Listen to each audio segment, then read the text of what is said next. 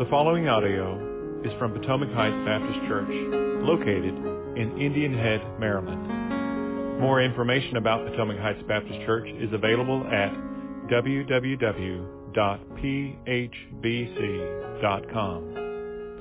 Potomac Heights Baptist Church exists to glorify God and to make Christ known to the ends of the world by helping one another become more like Jesus.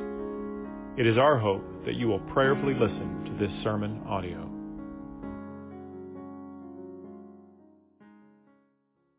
Well, good morning, church. Good to see each of you here today.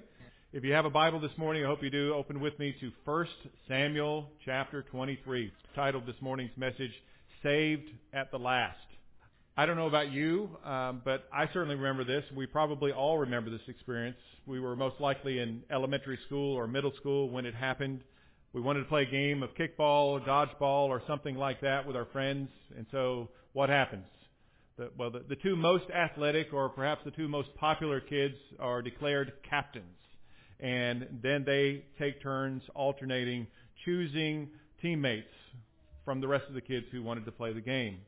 And of course, being chosen first was a badge of honor. It was, of all the remaining kids, this one kid, the first one, making a statement.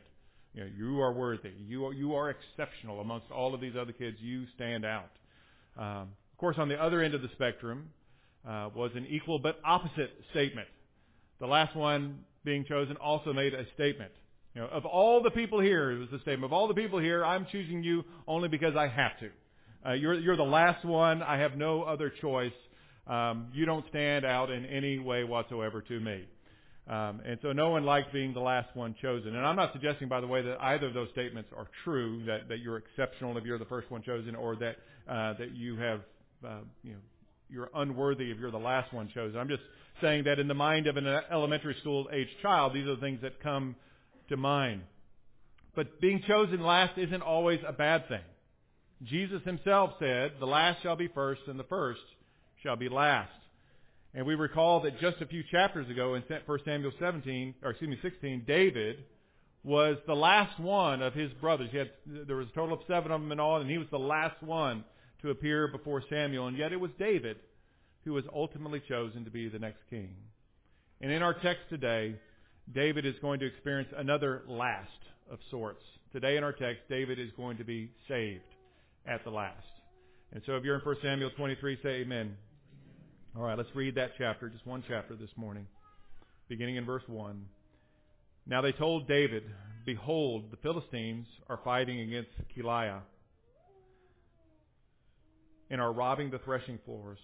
Therefore David inquired of the Lord, shall I go and attack these Philistines? And the Lord said to David, go and attack the Philistines and save Keilah. But David's men said to him, behold, we are afraid here in Judah. How much more if we go to Keilah against the armies of the Philistines? Then David inquired of the Lord again, and the Lord answered him, arise, go down to Keilah, for I will give the Philistines into your hand. And David and his men went to Keilah and fought with the Philistines and brought away their livestock and struck them with a great blow. So David saved the inhabitants of Keilah. When Abiathar, the son of Ahimelech, had fled to David at Keilah, he had come down with an ephod in his hand.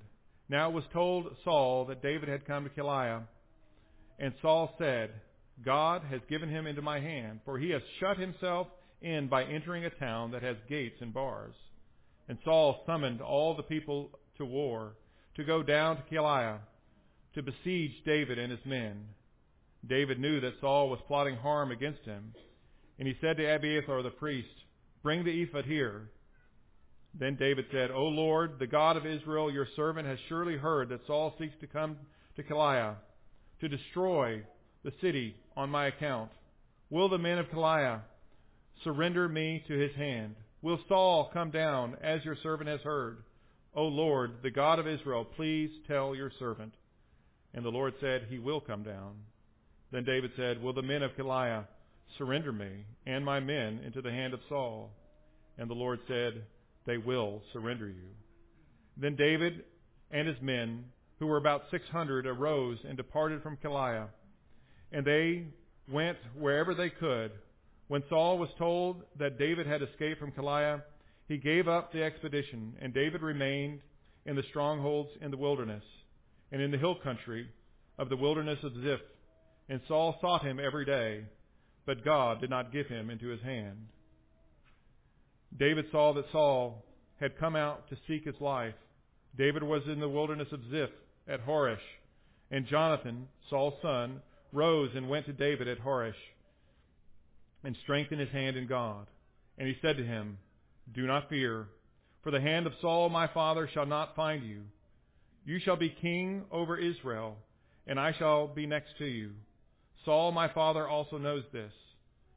And the two of them made a covenant before the Lord. David remained at Horesh, and Jonathan went home. Then the Ziphites went up to Saul at Gibeah, saying, "Is not David hiding among us in the strongholds of Horesh, in the hill of Hekeliah, which is south of Jessamine? Now come down, O king, according to all your heart's desire to come down, and our part shall be to surrender him into the king's hand."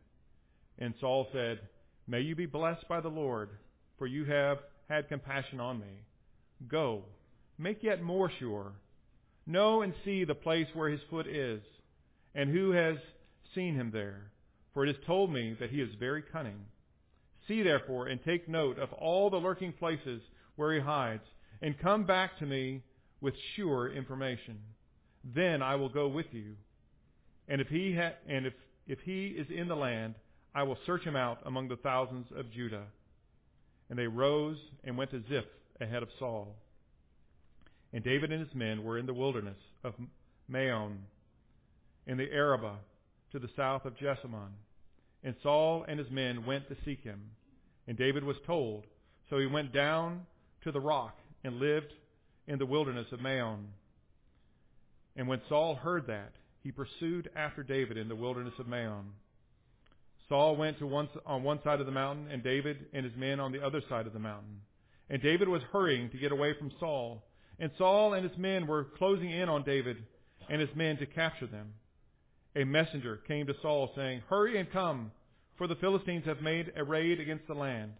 So Saul returned from pursuing after David and went against the Philistines. Therefore the place was called the Rock of Escape. And David went up from there and lived in the strongholds of En-gedi. It's the word of the Lord. Let's pray together. Father, we thank you so much for your time to entrust this word to take men inspired by your Spirit to write down this word from events that happened over 3,000 years ago. Words that are still, even today, profitable for our instruction. They're profitable for teaching, for reproof, for correction, for training in righteousness, so that the man or woman of God might be equipped for every good work. And so we pray now that you would use this time that we have to mold us into your image. We pray in Jesus' name. Amen.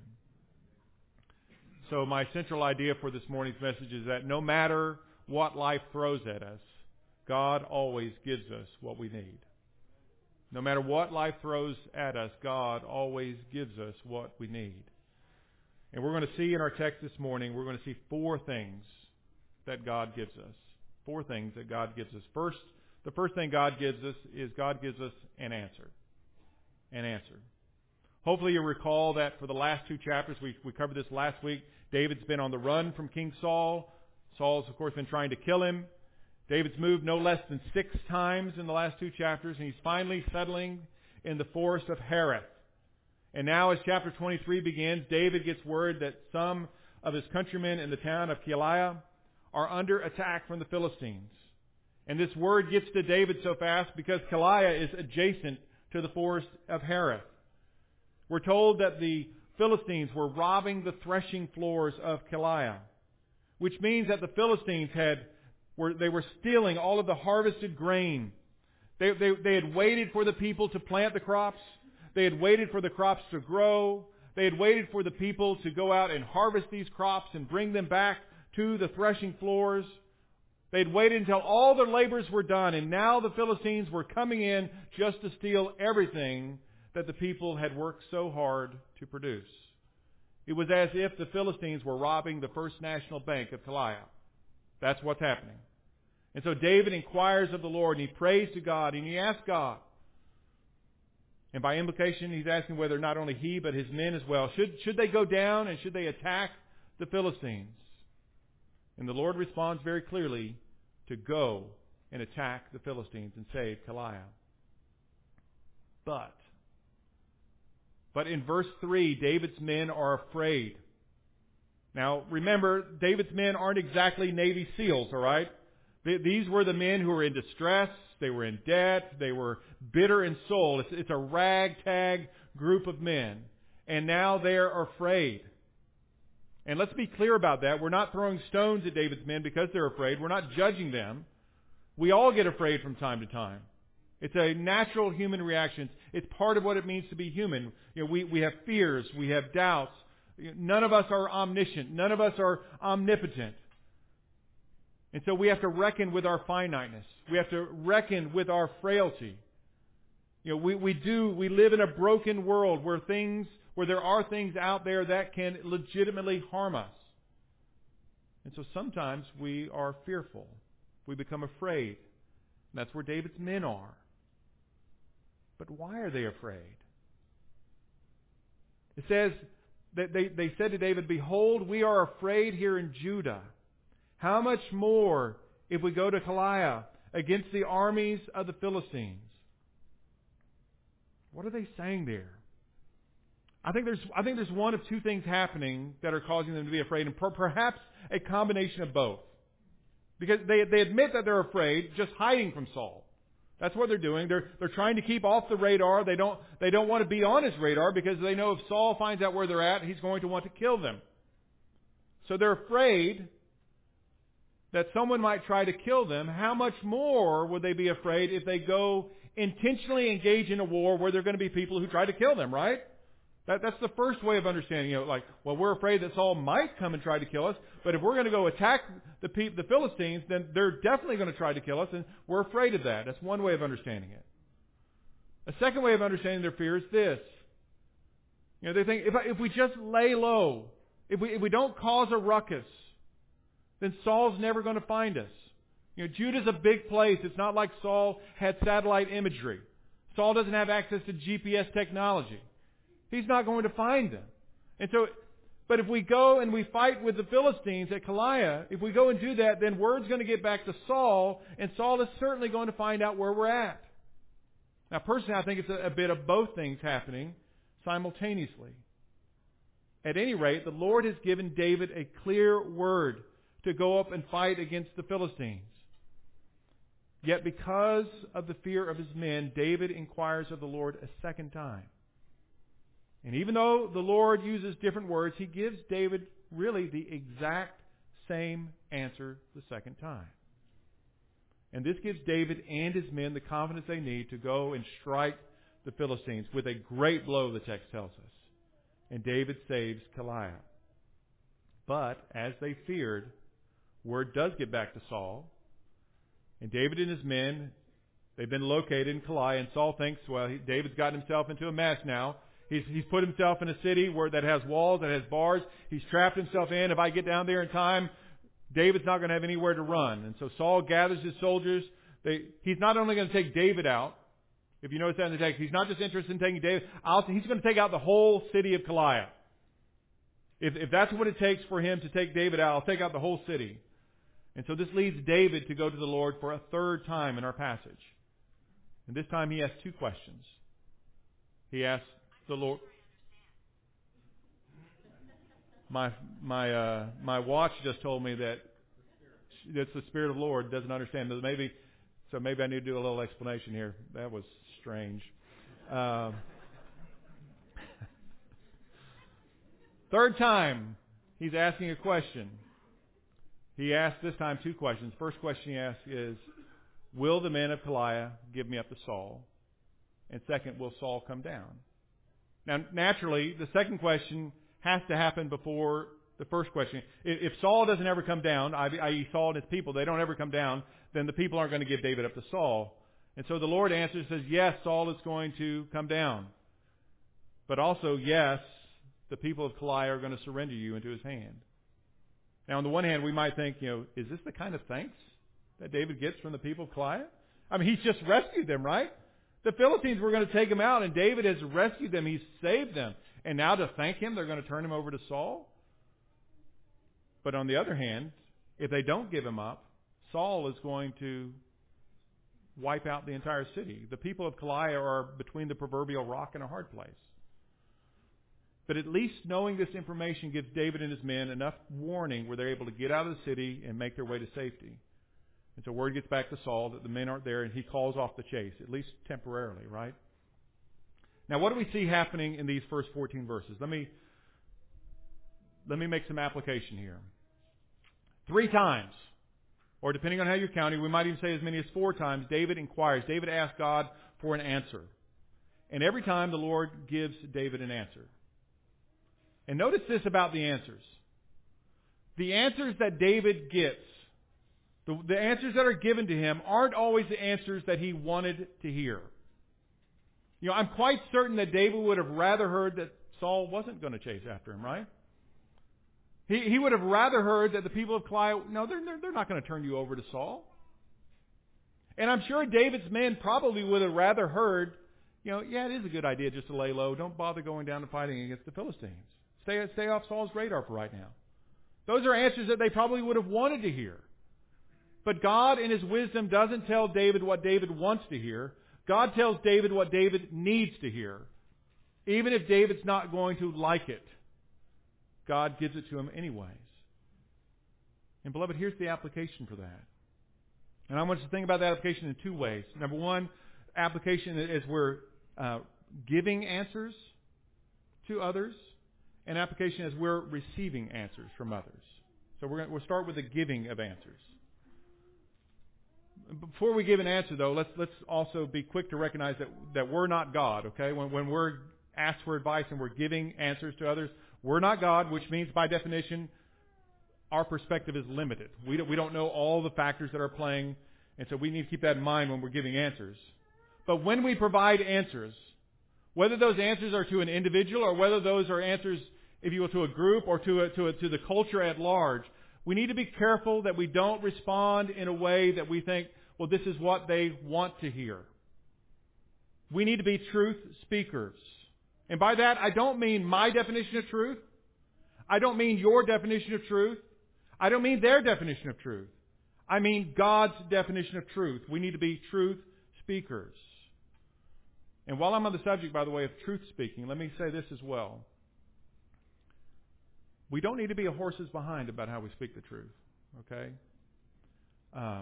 Sometimes we'll say something rather harsh and bluntly, frankly in an unloving way, and then we say, I'm sorry, that's just something that needed to be said. Those things typically don't bother me that much. I grew up, my mother's German. My mother's very frank and very straightforward. My wife tells me, hey, that's the reason, Brian. She says, sweetheart, that's the reason that doesn't bother you is because you grew up in an environment where your mother was just very direct with you. And so those things don't bother me too much, but we do need to remember to speak in a Christ-like manner when we're talking with brothers and sisters in Christ. So, beloved, in other words, it's possible that we can say or do the right thing, but we would say it or do it in an un-Christ-like manner, which would mean we've done it the wrong way. Okay? So we need to be careful about how we speak. But anyways, when we're on the providing end of answers, we need to make sure that what we say is true. And we need to make sure that what we say is said in a Christ-like way. So that's application from giving answers. Now, application from receiving answers. And in particular, receiving news that we don't want to, answers that we like. I didn't really want to hear that answer, right? Because I might be wrong, but probably none of us mind receiving an answer that we go, oh, I like that answer, right? We don't mind receiving words that we agree with. It's when somebody tells us something that we don't agree with. Like if we're told, for example, that we've behaved in a particularly sinful way, we typically don't like to hear that. I don't like to hear that. You probably don't like to hear that. Now, our actions may have been sinful, but we still don't like to hear it. But how should we respond? David here received some answers that he didn't want to hear. How should we respond when we hear an answer that we don't want to hear? I'm going to give you two principles that I deal with in my own life. And it's first, as I always ask myself when I receive an answer I don't want to hear is this. I ask myself, do I trust the source? Do I trust the source of that? And the person who's giving me that feedback, do I trust that source? So for example, if we're searching the Scriptures to find an answer to some dilemma we're facing, we should always trust the right interpretation of the Scriptures. We need to remember that we sit under Scripture's authority, not over it. And so when God speaks to us through His Word is always reliable and it's always trustworthy. And so we trust His Word. God Himself is speaking to us through His Word. And so if that is the answer we're receiving, even if we disagree with it, we say, I need to conform myself to God's Word, not how can I get around doing what God's Word said. But suppose it's a person, a fallible human being like me or somebody else, maybe the person sitting next to you, that's giving you an answer that you don't like. Well, frankly, there are some people that we trust more than others, right? It's true of all of us. For example, if my wife tells me something, if she gives me some feedback that maybe I didn't want to hear at the moment, I'm going to tell you something. I never, ever, ever, for even a moment, wonder what her ulterior motives were in telling me that something. I don't. I trust her implicitly. And after 28 years of marriage, she's given me reason over and over and over and over again to trust her implicity. Some of you in this room I've known and walked closely with for 10 years now. And you also have a high level of trust in my life. You tell me something, I go, oh, that's it. I need to be serious. I need to take that under consideration. Others of you, I'm just now getting to know, and you're just now getting to know me. And so obviously your level of trust is not as high in my life, and my level of trust isn't as high in your life. But we need to consider the source. When we're hearing an answer, we need to consider the source. But we don't stop there. Second, closely related to the first, is we need to ask if the person who's giving us that answer, is the advice or the answer they've given, is it consistent with the teachings of the Bible? Is it consistent with the teaching of the Bible? So even though I may have walked with some of you closely for 10 years, you might be as close a brother in Christ to me as I have. Or even if my wife of 28 years were to tell me something, give me advice that's not biblical, that's not consistent with what the Bible teaches, I'm just not going to heed that response. And nor should you, because we sit under the authority of the Bible. On the other hand, there might be somebody who says, you're a guest today, you've never met me before in your life, today's the first time you're here, and you might come after this service and give me some biblically based feedback about an issue I'm addressing. Maybe somehow you know something that I'm going through. And by God's grace, listen, if it's biblically based feedback, I'm going to listen to you. I'm going to do my best to heed your counsel. But here's the point that I'm trying to make here in this first point, is that God gives us answers. Sometimes He does that directly through His Word. He speaks to us through His Word. Other times He does that through His people. He allows His people to speak through us. But at any rate, He gives us answers whenever we need them. That's point number one. Point number two is God gives us a friend when we need one. He gives us a friend. Here in verse 15, David has now seen firsthand that Saul is out to take his life. He's known this already, but here's just another example that Saul is out to take his life. And David is taking refuge in the wilderness of Ziph at Horesh. And Jonathan, Saul's son, leaves Gibeah and he travels to Horesh. The text says to strengthen David's hand in God. Beloved, this is such an incredible act of friendship and love. That Jonathan would travel to see David to encourage him in this way. Now you might think, well, I would do that for my friend. I hope you would. But remember, the last time Jonathan did something like this, the last time Jonathan stuck his neck out for David, Saul hurled a spear at him. Saul tried to kill him for it. And now Jonathan's taking a 55-mile round trip to go and see David. It's not something he's not going to be able to do that in an afternoon. He's going to be gone for several days. There's no doubt that Saul is going to find out about this, but yet Jonathan says, I'm still going to see my friend because I need to strengthen his hand. And not only does he go, listen to what he says. This is in verse 17 of our text. He says to David, do not fear, for the hand of Saul my father shall not find you. You shall be king over Israel, and I shall be next to you. Saul my father also knows this. This is the first time. It's the first account when somebody in Saul's family has publicly, out loud, affirmed that David is going to be the next king. I mean, we've seen hints of it in the text up to this point, but this is the first explicit affirmation of it. And of course, since we know the rest of the story, we do know that indeed happens, right? But Jonathan also says here that he's going to stand next to David on that day. Now, beloved, we have no reason to doubt Jonathan's sincerity in making that statement, but unfortunately, Jonathan's going to die alongside his dad before David officially takes the throne. But Jonathan also lets David in on a little secret. He tells David that even his father, even King Saul, knows that David is going to be the next king. Now, of course, Saul is doing everything in his own power, right? He's trying everything to make sure that doesn't happen. But Saul, if you will, in his heart of hearts, he's seen the handwriting on the wall. He knows that this is going to happen. And so I want us to consider here the kindness of God to give us friends like Jonathan. Do you have a friend like Jonathan? Do you have a friend that sticks closer than a brother? Beloved, you know that we weren't created to walk through this world alone.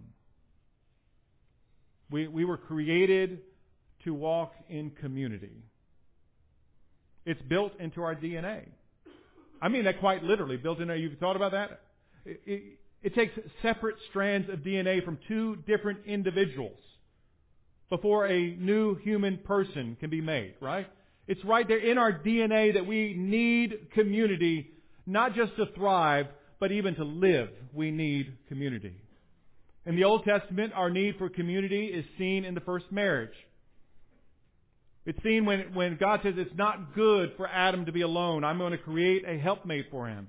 And her name was Eve, and together they became one flesh, and they were fruitful and multiplied. In the New Testament, our need for community is seen in the church. It's seen here in the body of Christ. It's seen in the unity we have together as brothers and sisters in Christ. But the church is not a social club. It's much, much deeper than that, beloved. The church is a group of people who all confess Christ as Lord, and a people who have covenanted together to live life together, to live among one another. And the members of this church, we have made a covenant with one another. Here are just a few lines. I'm not going to read the whole covenant. We do that about once a month, but here are just a few lines from our own covenant. We've covenanted together that we will not forsake our assembling together. Beloved, when a member of this church goes missing, we ought to take notice and we ought to take action. We ought to reach out to them to let them know, you're missed. We love you.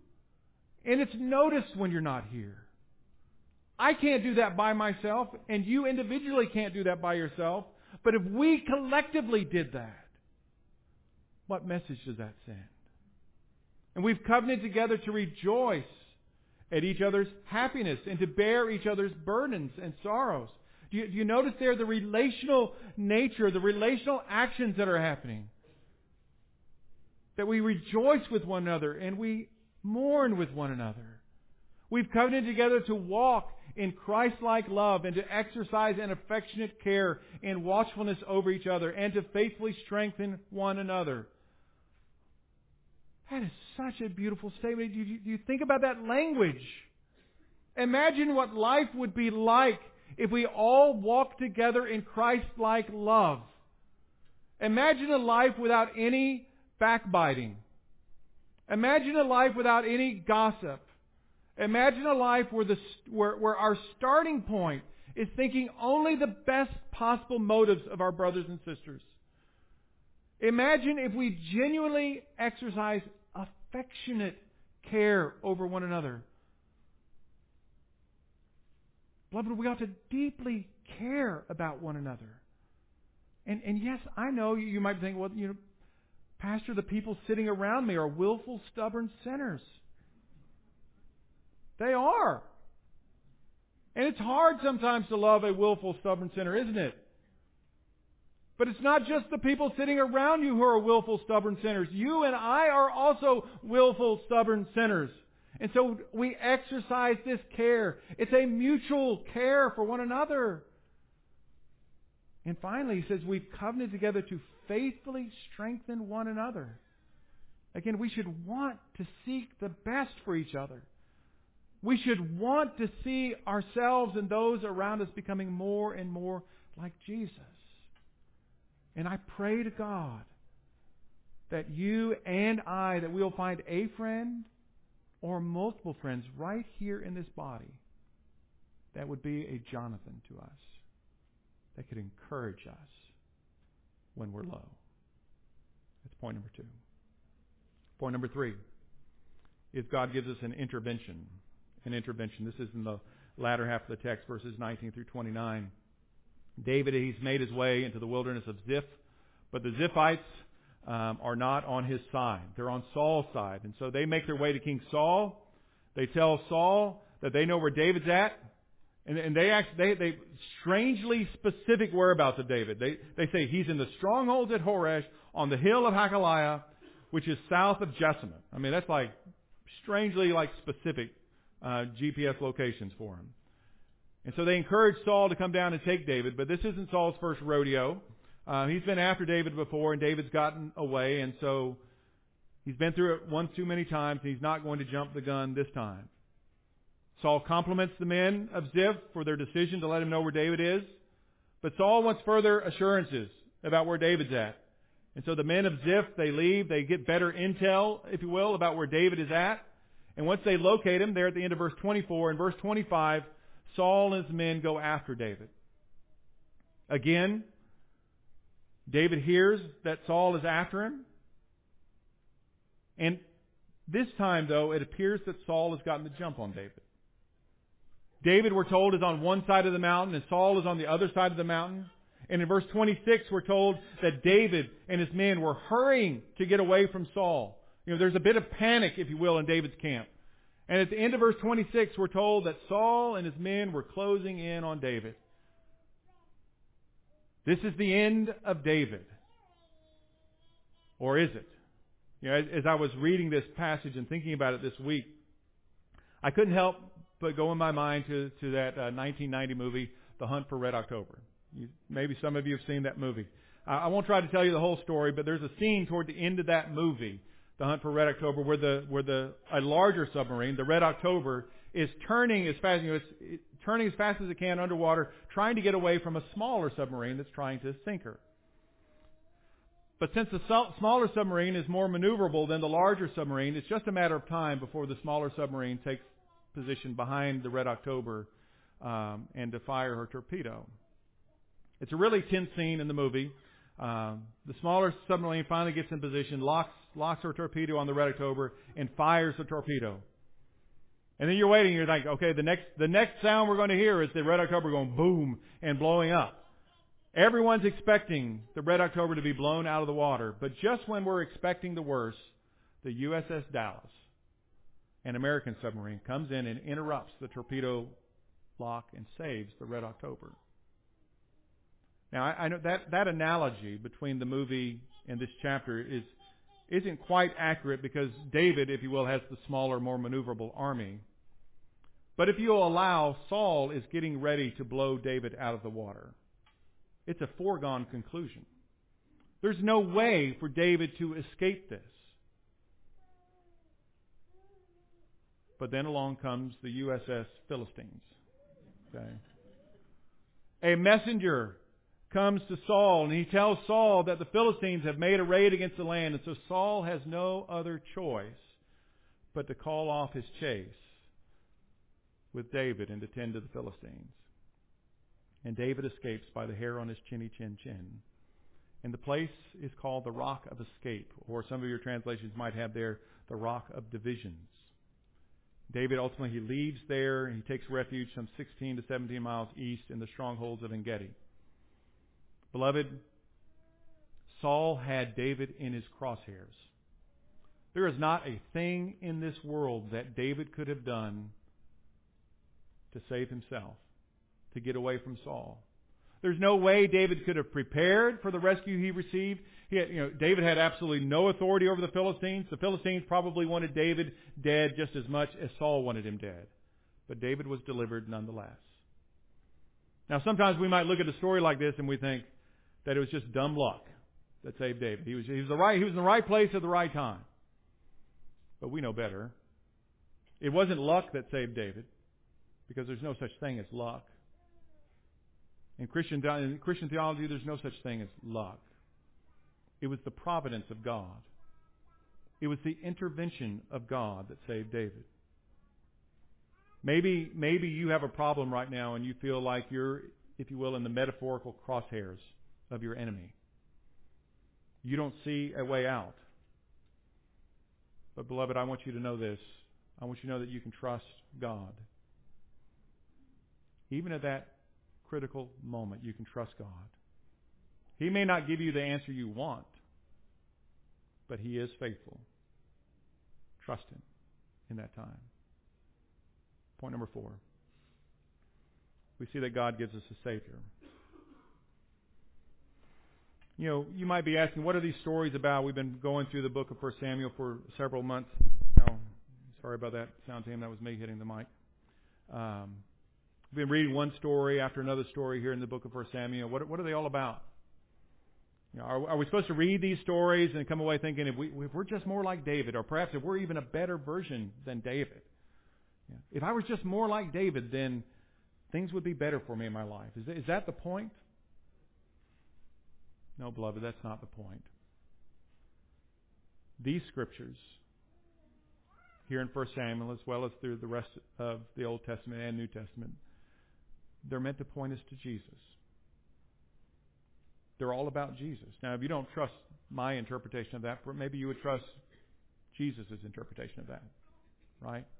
In Luke chapter 24, you needn't turn there. I'm going to read just 3 verses. In Luke 24, verses 25 through 27, if you want to check it out later, Jesus said this, and Jesus said to them, O foolish ones and slow of heart to believe all that the prophets have spoken. Was it not necessary that the Christ should suffer these things and enter into His glory? And beginning with Moses and all the prophets, He interpreted them in all the Scriptures, the things concerning Himself. Beloved, all the Scriptures are about Jesus. All of them are. And so, think about the friendship of Jonathan and David. How does the friendship of Jonathan and David make us think about Jesus? Well, let me tell you a story, just very briefly, a story about another famous Jonathan. This guy's name is Jonathan Edwards. He's an American theologian, perhaps the best American theologian that's ever lived. When he was on his deathbed,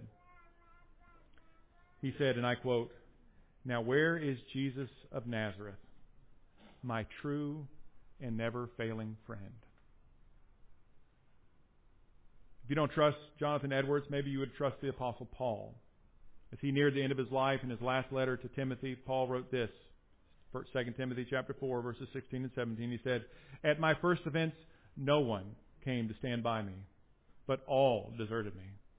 May I not be charged against them, but the Lord stood by me and strengthened me, so that through me the message might be fully proclaimed and all the Gentiles might hear it." Beloved, I don't know where you're at with your friends right now. Sometimes it might feel like all of your earthly friends have abandoned you.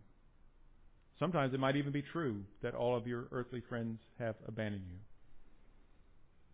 But take this to heart. Jesus has promised never to leave us, never to forsake us. Rebecca read those words earlier from Hebrews chapter 13. That's what Jesus says. I will never leave you or forsake you. He is with us to the end.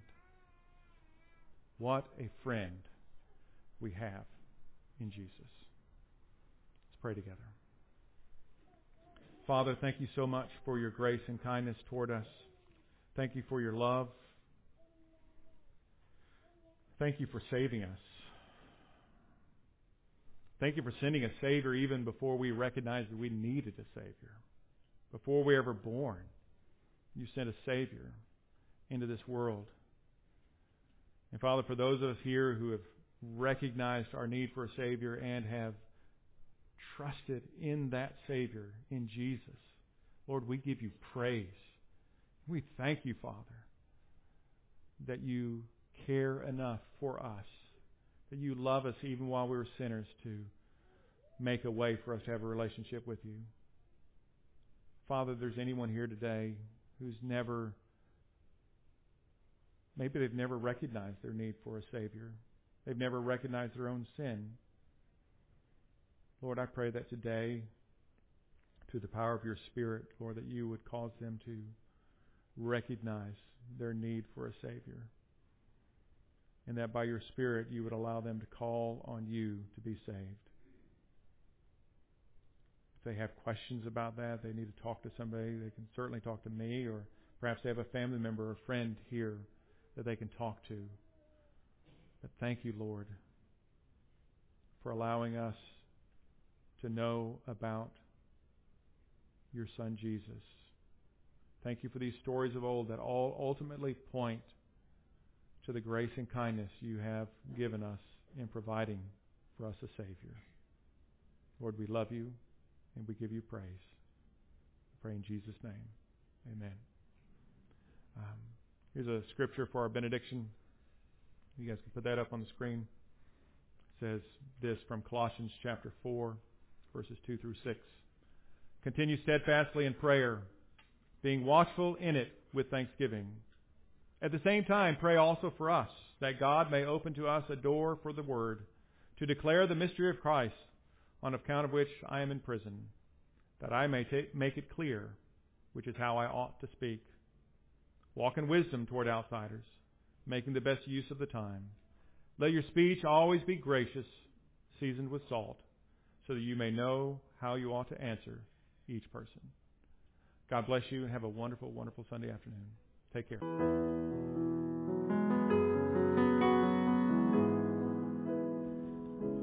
Thank you for taking time to listen to this sermon audio from Potomac Heights Baptist Church. Please feel free to make copies of this audio to give to others, but please do not charge for those copies or alter their content in any way without express written permission from Potomac Heights Baptist Church.